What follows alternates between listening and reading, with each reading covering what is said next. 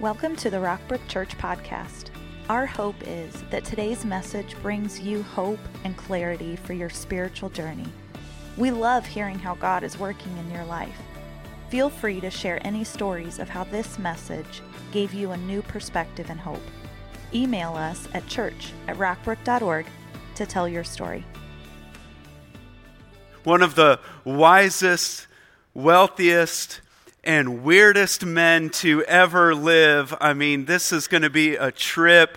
My goodness, this verse in 1 Kings really kind of sums it all up, and this will be our theme verse for the series. King Solomon was greater in riches and wisdom, than all the other kings of the earth. The whole world saw audience with Solomon to hear the wisdom that God had put in his heart. And this is a man we do well to study, an incredible figure in history and in the nation of Israel. Let's just go through some basic facts about Solomon. You ready for just some history about Solomon? You guys ready for this series? Somebody say yes. Okay, great. He was the third king over Israel. His father David was an incredible man, an incredible king, probably most known for the episode of David and Goliath. And they're going to be talking about David and Goliath at the student service tonight, so we invite you back tonight. That's kind of cool. But then David wrote much of the book of Psalms. He's known for that. Solomon's mother was Bathsheba, with whom David had an adulterous affair, and there was a baby produced from that affair that ended up passing away. And to cover up the affair, David had Uriah, Bathsheba's husband, killed. So a lot of major problems and dysfunction in Solomon's family. Come on, if you thought your family was dysfunctional, you came to the right place for some encouragement, because nothing's going to top some of the stuff we're about to get into. But a lot of controversy surrounding who Solomon was because of who his mom was and all of those incidents. And he was about 20 years old when he took over the kingdom. He was immediately saddled with one of the largest construction projects in human history, the building of the first temple in Jerusalem. In today's money, it would have cost $150 billion, so that's wow. Okay, all right. But he also built a palace in Jerusalem, fortified the city walls. He really changed the landscape of the nation of Israel because they had been shepherds for most of their history as people with this land. And Solomon established all kinds of trade relations and treaties and had a shipping fleet and brought incredible wealth to the nation of Israel. He established a formal taxation plan with 12 different provinces that would provide for the palace, and he put systems and structures in place that the nation had not had before he came. And of course, he was filled with wisdom. He wrote 3 books of the Bible: the book of Proverbs, book of Ecclesiastes, and then the spicy book of Song of Solomon. And the Bible also depicts his failures, like marrying 700 different women at one time. On top of that, having 300 concubines. I don't know about you, but one woman is more than I can handle. So, yes. But these divisions in his heart eventually led to his life into a place of idolatry and left behind a broken kingdom. But at his height, he was wise, and he didn't start that way. So today we'll study 1 Chronicles chapter 22. And this is David passing the kingdom to Solomon. He introduces him as, "My son Solomon is young and inexperienced, and the house to be built for the Lord should be of great magnificence and fame and splendor in the sight of all the nations." Now this introduction was quite a statement, because it's just a weird announcement. Here's your next leader. He's young and inexperienced. And young, this word meaning actually he's untested. And that's the title of today's message, The Untested King. And then this word inexperienced was the same word that you would use to reference a type of cattle you wanted to kill if you wanted a really good steak. Because the word means soft, tender, and weak. And so David is saying to the nation of Israel, hey nation, here's your next leader. He's about 20. He's untested. He's never had to make a difficult decision in his life. He's never been in a leadership role, and he's soft. And David is announcing him as untested, but we'll see that there's a reason for it, because he's supposed to build God's temple of great magnificence. And I think we can learn a lot from this because God has a plan for us. Yet, I find a lot of us identify with Solomon's weakness. That we're stepping into the next season of our life or what God has for us, and we would say, I feel a little untested for this. Or, I don't know if I have what it takes, or I can't seem to get anything right. We'll say, maybe I'm too sinful, or I'm too struggling, or I'm too simple, or I don't have the right tools. And we feel like our weakness is going to bring us down, and it's our weakness that's going to take us out. But let me remind you that it's actually out of our weakness, if you're taking notes, that God builds our greatness. Now, I'm not going to pretend today that any of us are building a temple in Jerusalem or that we're a king over a nation. But God does have a calling on our life. And He has given us people with whom we have influence. And He's given us opportunities. And in our weakness, God can be strong. And it's actually through our weakness that God can be glorified. Because the Christian is not one who says, you know, I'm just growing to be more competent and strong with every passing day. No.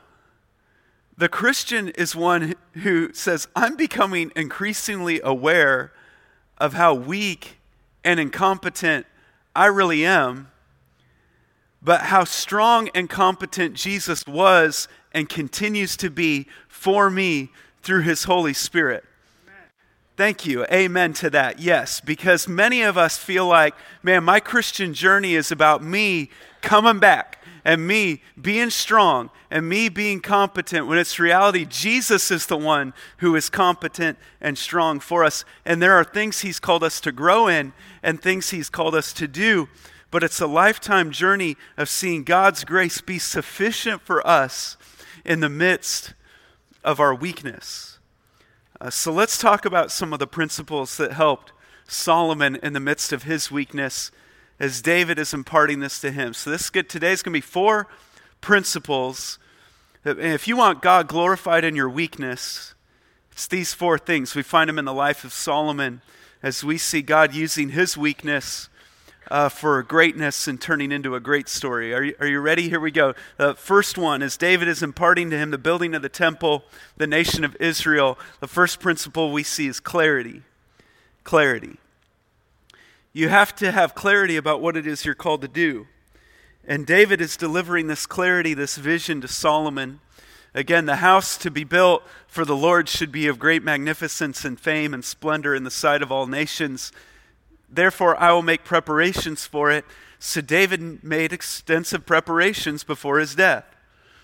Then he called for his son Solomon and charged him to build a house for the Lord, the God of Israel. David said to Solomon, my son, I had it in my heart to build a house for the name of the Lord my God. But this word of the Lord came to me, you have shed too much blood and have fought many wars. You are not to build a house for my name, because you have shed much blood on the earth in my sight. So David's saying, Solomon, what you're going to get to do, I wanted to do that, but my hands are too dirty. I've been to too many wars. I've killed too many people. But you will have a son, this is God speaking to David, who will be a man of peace and rest. His name will be Solomon. That's what the name Solomon means. It means peace. He is the one who will build a house for my name. So Solomon is learning about this prophecy David had before Solomon was even born. Solomon, you were given as a gift as a man who would be a leader of this nation, and it's your job to build the temple. He's saying, God has told me about your life. Like, this is already made up for you. And he's given Solomon incredible clarity, this vision. And Solomon understood the need for clarity and for vision. He himself would write in Proverbs, where there is no vision, the people perish. And we see that. Everything great in life starts with a vision. It starts with clarity. Like most people who are physically fit, they have a lot of clarity about that, how that happened. They're not going to tell you they just stumbled into it. There's a clear vision of how it happened. Parents of well-behaved kids have a lot of clarity about how that happened. People who are debt-free have a lot of clarity about how that happened. People who quit smoking or drinking, they have a lot of clarity. They have vision. They have a lot of clarity about how that happened. Meaning most people will tell you, I don't know how it happened. It's just one day I woke up and I didn't need a cigarette anymore. Like, that's rarely the story. I don't know how it happened. My kids just came out well behaved. I don't know how that happened. No, you ask someone like, how did this happen? And man, it's like you poked a bear. How did you get debt free? And they're coming at you with principles and sayings and all this stuff and lightning bolts in their eyes. And it's like, okay, settle down. It's just asking a question. But they've got clarity. They've got vision. They know how it happened. And for many of us, we have ideas, but no clarity. But it takes clarity. It takes vision to have a strong marriage, to be closer to God, to become a kinder person, to respond well, to excel at our jobs, to have a great family. But clarity begins even earlier than that. In Jeremiah 29:11, it says, "For I know the plans I have for you, declares the Lord." And I love this, because if you're in a dark season today, if you're in a dark place, I pray you'd receive this today, that the plans are to prosper you and not to harm you, plans to give you a hope and a future. And I want you to know God has a plan for your life, plans to give you a hope and a future. The problem is that oftentimes we interpret messages like this through the lens of Hollywood. And we have been led to believe this principle, but remove the God aspect. And so when we hear about a vision for our life, our natural tendency is to go, well, what do I want to do? Because the world has told us that deep within our heart, and if we'll just be true to ourselves, that deep within there, we'll find our purpose. If we'll be honest with our feelings, if we'll pursue whatever our heart tells us that that's the highest good, that we'll reach happiness. But that's not what this verse says. This verse says, "For I know the plans I have for you," declares who? The Lord. The Lord. Not my plans, God plans. And we can't remove the God part from this. The world says, do what you desire. That's not clarity. Clarity comes from your Creator. Because at the end of the day, we are not using God to accomplish our plan. God is using us to accomplish His plan. But many of us see ourselves as the main character of our own story. And we fall and prey to a gospel that says, God exists to make my dreams come true. And you may even falsely hear, if I press into God, He'll do good things for me. He'll make all my dreams come true. And He's obligated to keep me from trouble or calamity. No, God can do immeasurably more than your dream when you come to a place that you say, that God doesn't exist for me, but I exist for God. That's the gospel. But thinking that God exists to make all my dreams come true, that's not the gospel, and you'll end up drifting away from the Lord when your life faces trouble or calamity, but it's not even the real God you drifted away from, because He never promised that. Matthew 16:24, it says, "Then Jesus said to His disciples, whoever wants to be my disciple must deny themselves and take up their cross and follow me." Don't embrace yourself. Don't be true to yourself. Don't follow your heart. Deny your heart. Deny yourself. Die to yourself. If you want to have clarity in life, don't look within yourself, look to your Creator. Let's submit to Him, follow Him. And Solomon knew this early on. He got it right. He says, trust in the Lord with all your heart and lean not on your own understanding.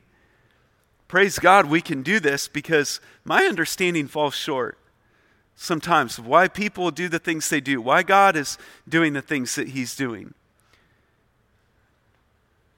But in all your ways, submit to Him, and He will make your paths straight. Do you want clarity for life? You want God's will for your life? The life He created you to live, you have to get to a place where you settle in your heart that God has the right to be God.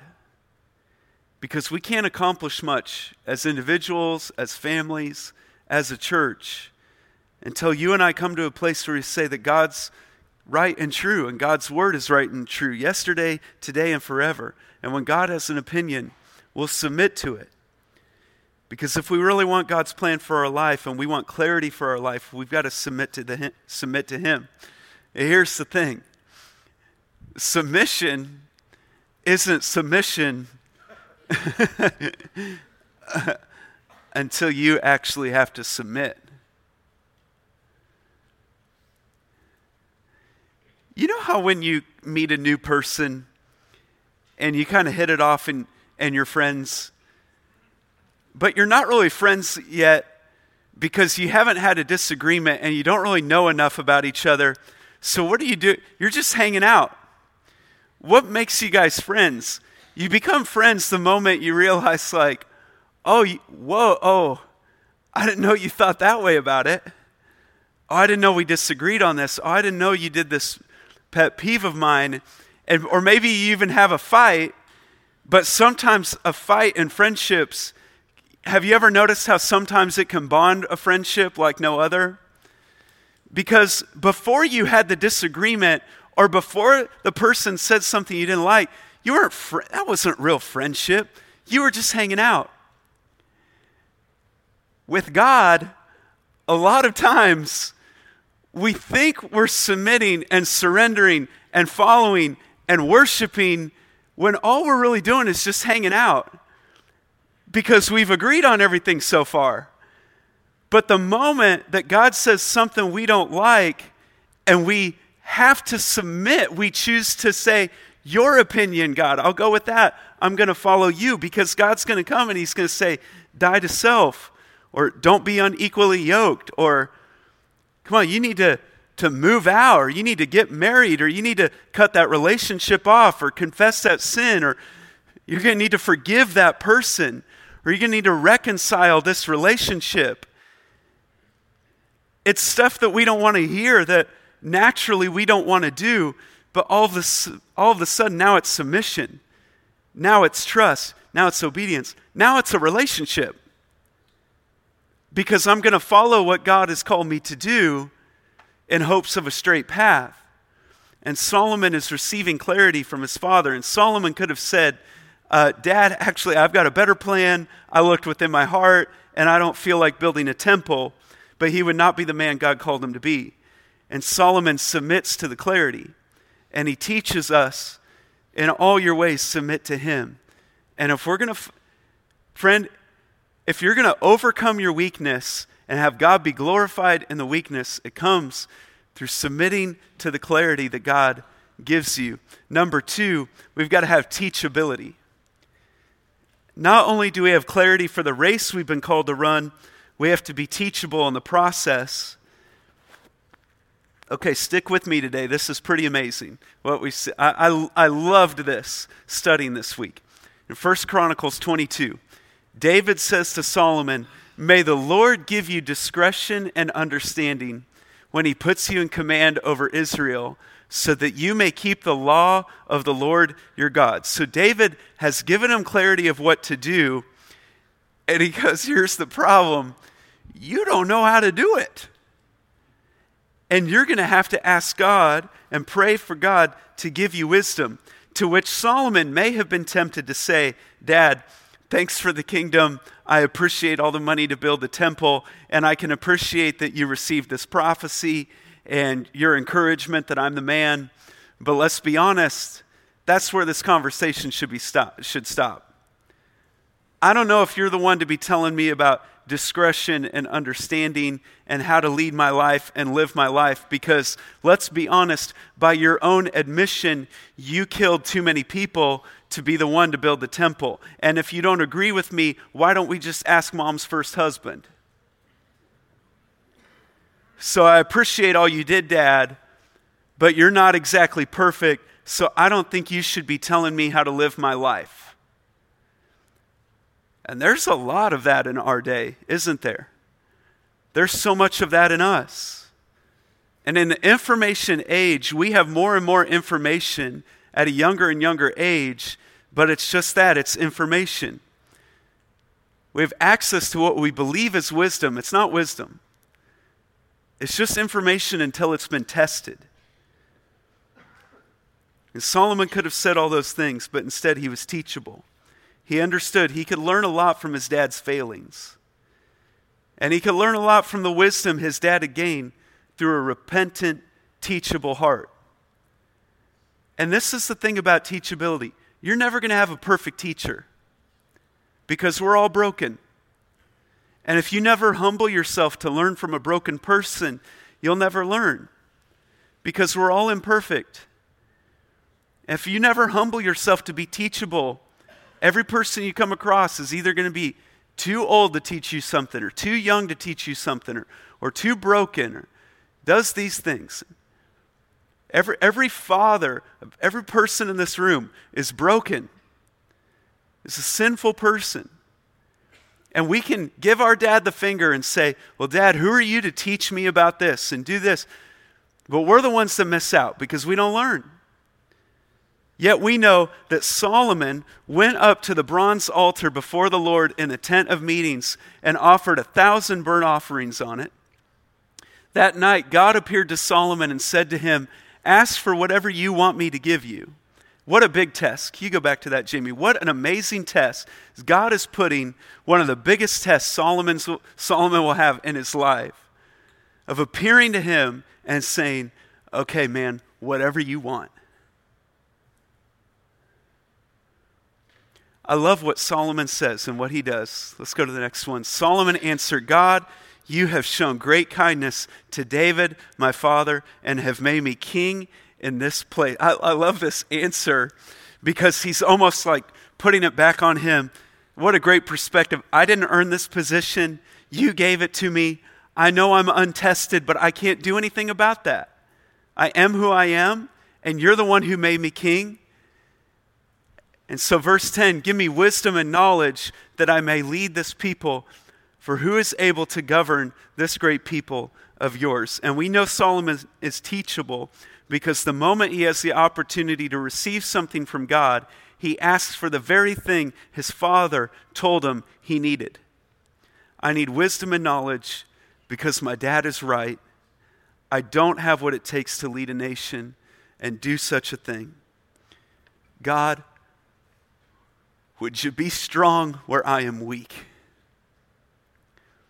And we need this principle of humility and teachability. Obviously, you are teachable. You're here. You're taking notes. You're into this. Way to go. But we all need a posture, from our young to our old and everyone in between, a posture that says, I'm willing to learn from those around me. I'm willing to learn from those who are wise, and ultimately I'm willing to learn from God. And I love this definition of teachability. Teachability is the ability to learn what you think you already know. And so often we think we have it all figured out. But if we're going to make it in the journey God has for us, we've got to be willing to set that aside. An open heart that says, I need clarity, I need teachability. And number 3, I love this word, tenacity. Solomon has a lot of reasons to be afraid or discouraged. He's young. He's never led anyone. Big project on his hands. And don't look down on him. It's not his fault. He's in this situation. He didn't create the family dynamics to be what they were. He didn't ask to build a temple or to be king yet. These things are put upon him. And you have things that are put upon you that you didn't ask for in your life. Situations or circumstances that were handed down, and maybe things genetically that brought to you through your family, or maybe a financial situation you didn't ask for, or a marital situation. You didn't ask for your kid to make that decision. And bottom line is, there are a lot of problems that we face in life that we didn't ask for, and we need a source and a well of encouragement deeper than us. And so David told him, be strong and courageous, and do not be afraid or discouraged. For 22 years, Solomon was in construction. It was a big task. There were a lot of things to be afraid of, a lot of opportunities for discouragement. And David told him to be strong and courageous. This word strong also speaking to that you're going to have some urgency. And this idea of courageous, saying that you're going to need to be bold, to have a sense of urgency and take some risks. Because if you ever submit to God and then follow Him, there will be resistance. There's going to be times where you want to give up and cash in. Because if it were easy, everybody would do it. Everybody would be changing their family and changing their community. But very few do, because you have to have a tenacious spirit to be strong in the face of resistance. Because the fact is, if you try for something, if you get a fresh vision for your health or for your finances or for a relationship or for your life, and you go out and you step out and try to do it, it's very likely you're not going to reach 100% of the goal your first time out. And you're going to face some criticism. And friend, let me tell you who the biggest critic is going to be. You. And those voices are going to come from the inside of, I knew I didn't have what it took. I tried to quit this addiction again, and I couldn't make it, and I couldn't do it. And there's going to be so many voices, especially when you're dealing with a weakness, that says you don't have what it takes to do this. Be strong and courageous. Don't be afraid or discouraged. It doesn't matter how many times you fail. It matters how many times you try. People who have overcome addictions, they have a saying. They say it in Celebrate Recovery and many other circles of people helping each other through addiction. What do they say? They say, just keep quitting. Just keep quitting. It's hard to quit. You might not make it the first time. You might not make it the second time. Don't stop quitting. Just keep quitting. Just because you're facing resistance doesn't mean you're not on the path God has called for you. Just because it's not working right now doesn't mean that God hasn't called you to it. Proverbs 24:16, for though the righteous fall 7 times, this number 7 meaning in the Hebrew to be complete, that it may take that though you fall 7 times, they rise again. And you're going to have what the world calls setbacks and failures and adversity. A moment when it's announced that you're to be king, you're weak and you're soft. It turns out that was the plan. And if we keep getting up, God's plan and purposes will prevail. Don't give up. So what do we need? We need clarity. We need teachability. We need tenacity. Number 4, we see the fourth character quality is purity. To keep our hearts pure. I love this charge in verse 19 where David says, okay, now Solomon, devote your heart and soul to seeking the Lord your God. Then begin to build the sanctuary of the Lord God. And you'd think with a project this size, he'd say, man, you're going to need to devote your whole life, your heart and soul to this temple. But no, what he says is to make sure that as we pursue God's plan for our lives, as we're building that sanctuary, whatever that is in our life, that family, the business, the goal, the calling, the ministry, we've got to continually ask ourselves, am I more devoted to the sanctuary or to the Savior? Because it's easy to get a vision from God and to have a teachable spirit and become very passionate and go out and trying to live for God instead of doing life with God. And it's not what God intended. He wants to be in a relationship with us. He wants to walk with us. At the end of the day, it's important that we know Him. The vision, the weakness can become great as a byproduct of living with Him. And living with him, from that flows clarity, teachability, tenacity, and purity. Let's pray together. Well, I just want to pray today that God would give you a fresh vision for your life. And that's a big statement and a big prayer, but just reflect on what that means for you today. Ask the Holy Spirit for clarity. Maybe he's refreshing a vision for your finances, or for your health, or for your parenting, for your marriage, or for your home. Maybe it's a fresh vision for your business or your ministry, or for how you serve him, how you speak to others. Maybe it's being birthed out of some kind of pain or loss. If you've lost someone and it means a transition, it means a new season. Just surrender to him now. Submit that vision to him. Say, God, I want it to be clear. Make it clear to me in the coming days. And now just ask God for wisdom and discernment. Be teachable. Say, God, I'm willing to learn from someone else. I'm willing to submit to a plan. I'm willing to submit to a person. And now be encouraged by God's Spirit that though the righteous fall 7 times, they rise again. And maybe you say, I've been down this road before. I've tried to quit this thing before. I've tried to reconcile that relationship. I've tried to overcome these things. It's okay to ask God for help again. And devote yourself to God. If you don't know God, say, God, I want to get to know you through Jesus Christ. And God, my sin, it has left me stained and bruised and broken. God, I'm anything but pure. But I know through the power of the cross and the empty grave that you can purify my life again. And I believe that Jesus Christ is the way, the truth, and the life. And God, I want to get to know you through him. I give my life to him.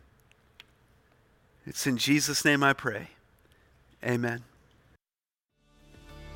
Thanks for joining us today. We would love for you to get connected to what's going on at Rockbrook Church. Visit us online at rockbrook.org for service times, small group information, and other ways you can discover your purpose here on earth.